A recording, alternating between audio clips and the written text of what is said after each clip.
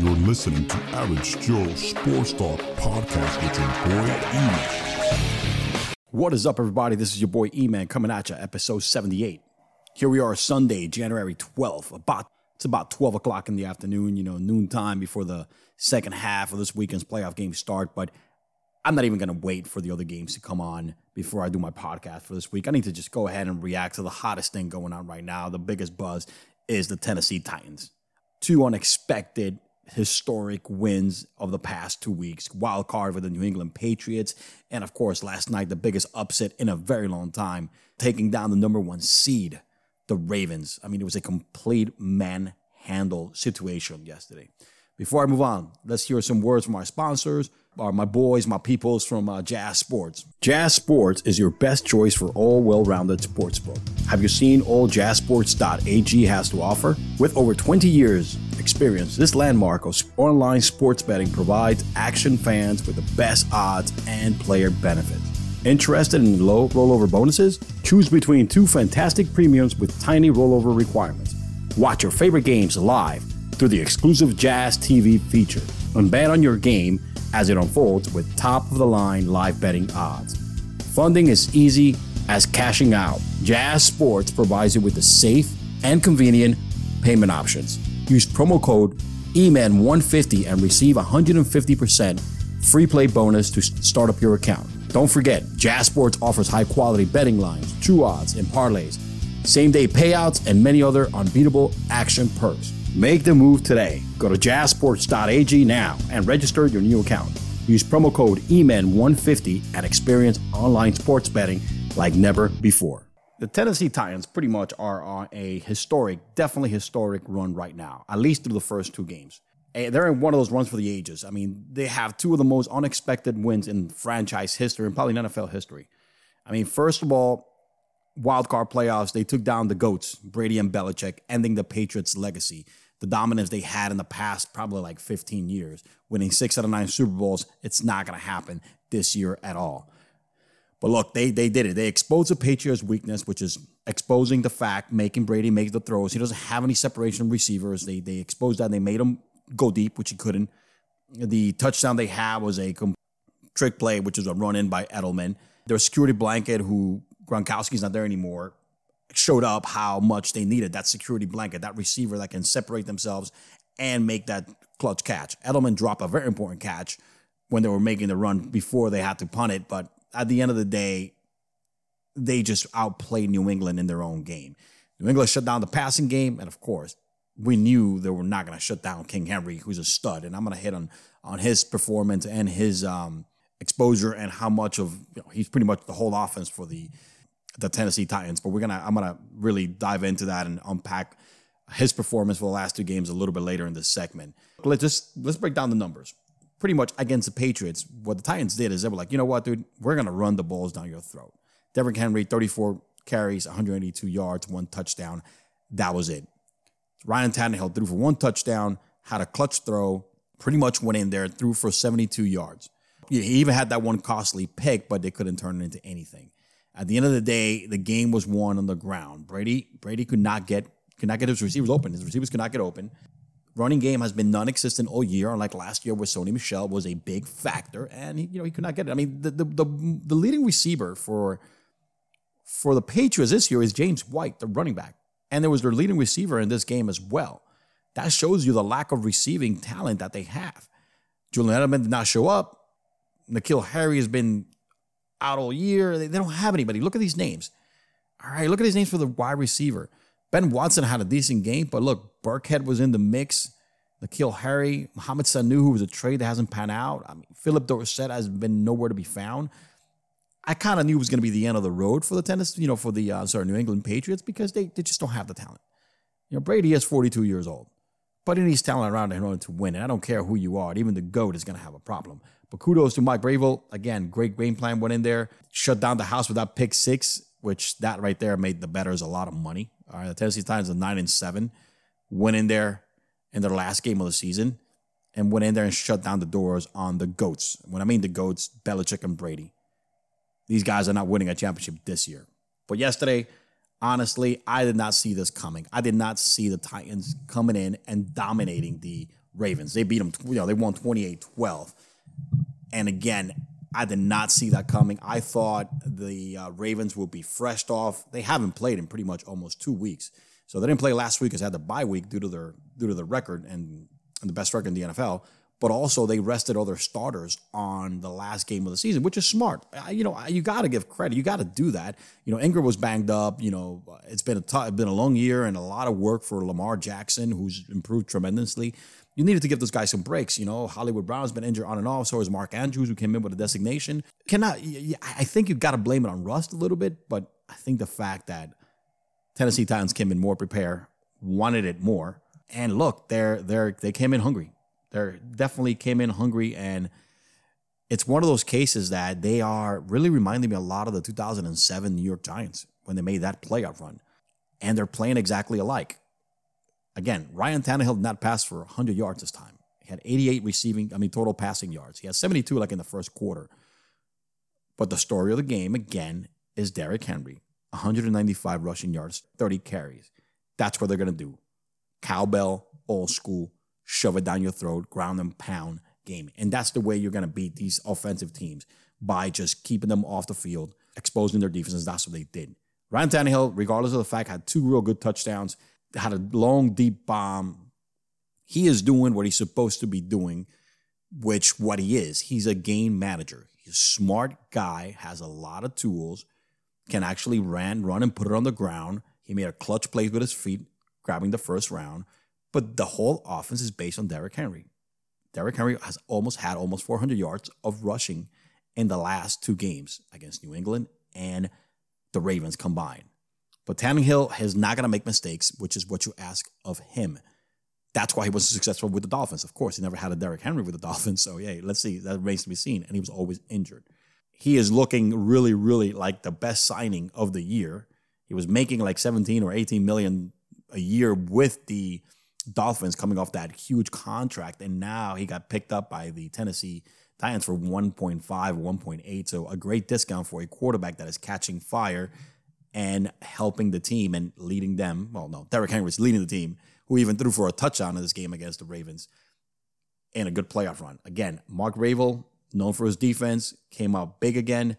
The defense really came through. You have to understand they had a total 8 tackles. They had 4 sacks.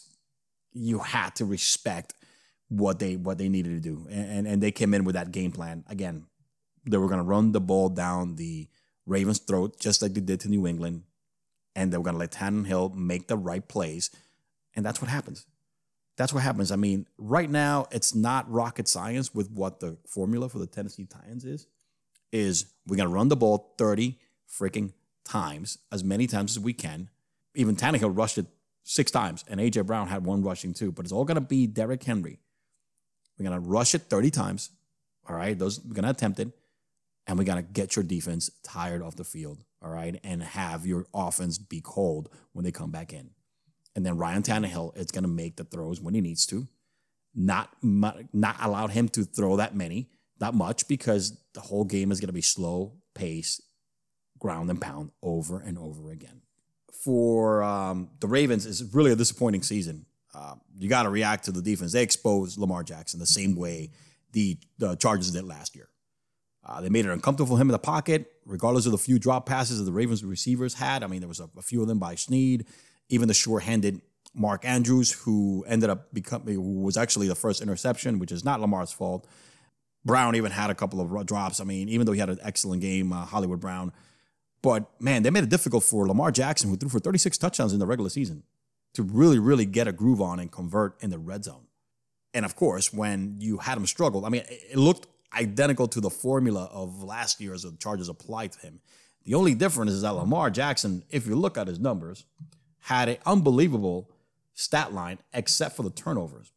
I mean, his stat line, 365 yards, sling the ball 59 times, which I think that's what they wanted. They wanted to throw the ball a lot. Had a touchdown. He did have a fumble and 2 interceptions, which is costly. You can't do that. That's a little bit of a Daniel Jones stat line there with the turnovers. 365 passing yards, had that one touchdown. He also did everything he could. He had 143 rushing yards, man, 20 carries. He did what he needed to do, man, but Unfortunately, the turnovers was the X factor. The defense scheme by Vrabel, rushing 4, dropping back 5, or the opposite, I'm not sure, really made Lamar look uncomfortable. The kid had an amazing year. I mean, he had an amazing year, Lamar Jackson, that he's probably going to win the MVP. And 36 touches, I think he had like 6 interceptions all year long, was a complete different story.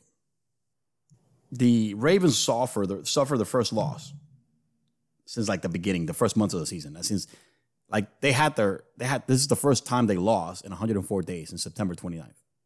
Became the first number 1 seed to fall to a number 6 seed since 2010. Also, they're the 6th team in the NFL playoff began since 1933 to win at least 14 games in a season, but failed to win a single preseason game. That's pretty crazy. Lamar Jackson, yes, if you notice, I've given him all his kudos. I even apologize for saying that he's a running quarterback and not a real quarterback, and then shut everybody down with 36 touchdowns. I called him, back if you listen to my podcast, which my loyal listeners will do. He's a new hotness, the new shiny toy, Tim Tebow 2.0.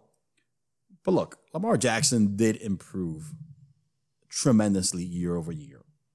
In his first full season, the kid threw for 36 touchdowns, threw for 3,000 yards, and rushed for 1,000. All right, he broke Michael Vick's single-season rushing mark for a quarterback. That's huge, all right, considering the fact that last year when he came in, and he played like a lot of games, even though he didn't play the full season, I think he played over 10 games, only threw for 7 or 8 touchdowns. It was all on the ground. So because of that work ethic, I am not going to dismiss Lamar Jackson just yet. But he has been exposed 2 years in a row. And so far, having athletic ability and running around the pocket and making plays with your feet are very helpful in the regular season so far. But Lamar Jackson's case, not in the playoffs. Again, I'm not dismissing this kid because somebody that worked as hard as he does, I think you still got to give him a shot. And 36 touchdowns, and he's going to win the MVP. You got to give this kid a shot because he's going to come back, and I think he's going to work hard and then correct what he needs to correct in order to be successful. Again, I think the Ravens are missing, apart from Hollywood Brown, that's a good piece, and Mark Andrews, still need that DJ Metcalf, Antonio Brown, OBJ kind of receiver, size, strength, and speed that you could just throw it out there and let him make the play. He still needs that help. He doesn't have that yet. Lamar Jackson doesn't have that yet. And I think Lamar will come back and have a decent season next year. But that's 2 strikes already in the playoffs. Being exposed, not being able to be consistent and complete passes when you need to. Look, you got to give Tennessee credit. Their whole offense is based on ground and pounding the ball with Derrick Henry. Man, he is the king. This dude is nasty.